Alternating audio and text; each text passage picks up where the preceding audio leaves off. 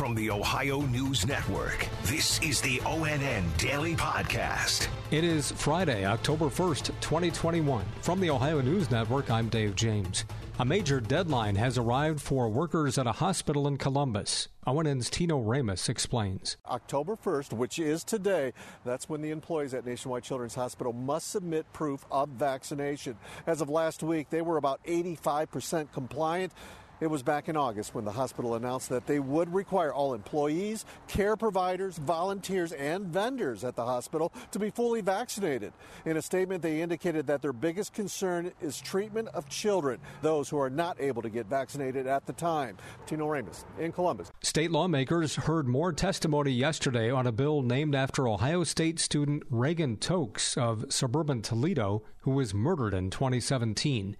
Yolanda Harris reports. House Bill 166 calls for increasing GPS monitoring of offenders once they're released from prison and gives authorities real-time access to that information. The legislation was spurred in part by the reporting of 10 Investigates, which uncovered how Reagan's killer, Brian Goldsby, wasn't closely watched by the state's adult parole authority when he was released from prison.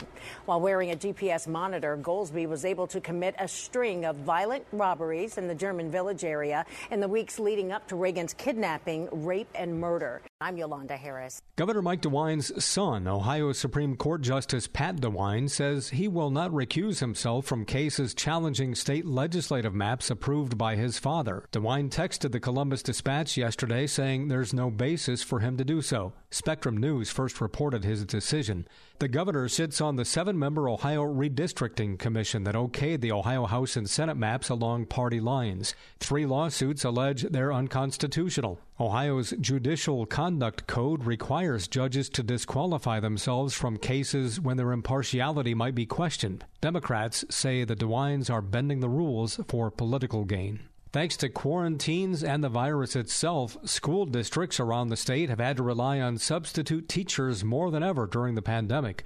Michael Tater in Toledo talked with one in a suburban district. Teresa Hart has been subbing for 6 years, but last year she actually had to fill in full-time because of the need, and she worries about shortages keeping kids from staying in the classroom. It makes me worry about the effect it's having on our kids, on the students here in the district.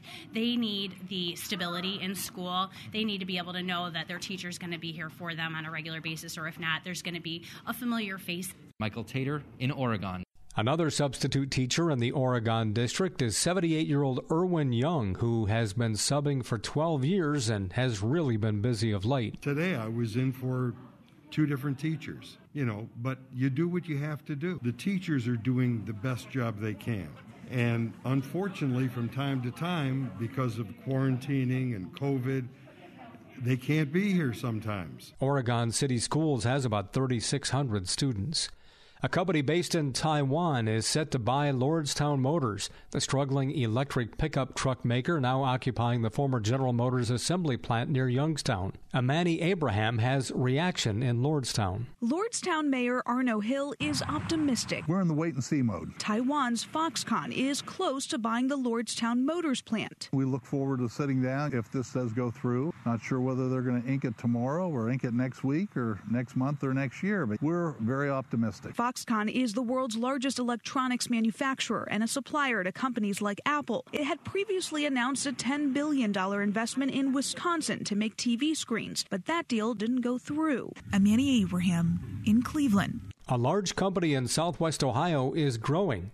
Steve Vaughn has details. Fairfield City Council this week approved a tax incentive package for Cook Foods, planning a $220 million expansion at their food processing plant in Butler County. We've been working on this project for nearly 2 years with the company. We know they seriously considered sites that were outside of the city of Fairfield, even outside of the state of Ohio, so we're really pleased to be able to have the opportunity to retain their expansion right here in the city. Economic Development Manager Nathaniel Kalin.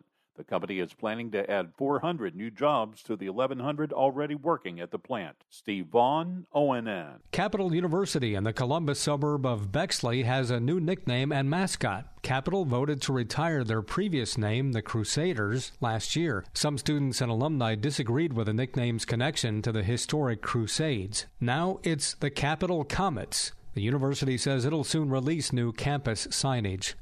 The Cleveland Orchestra will receive a $50 million grant from the Jack Joseph and Morton Mandel Foundation. It's the largest gift in the history of the 103-year-old music organization.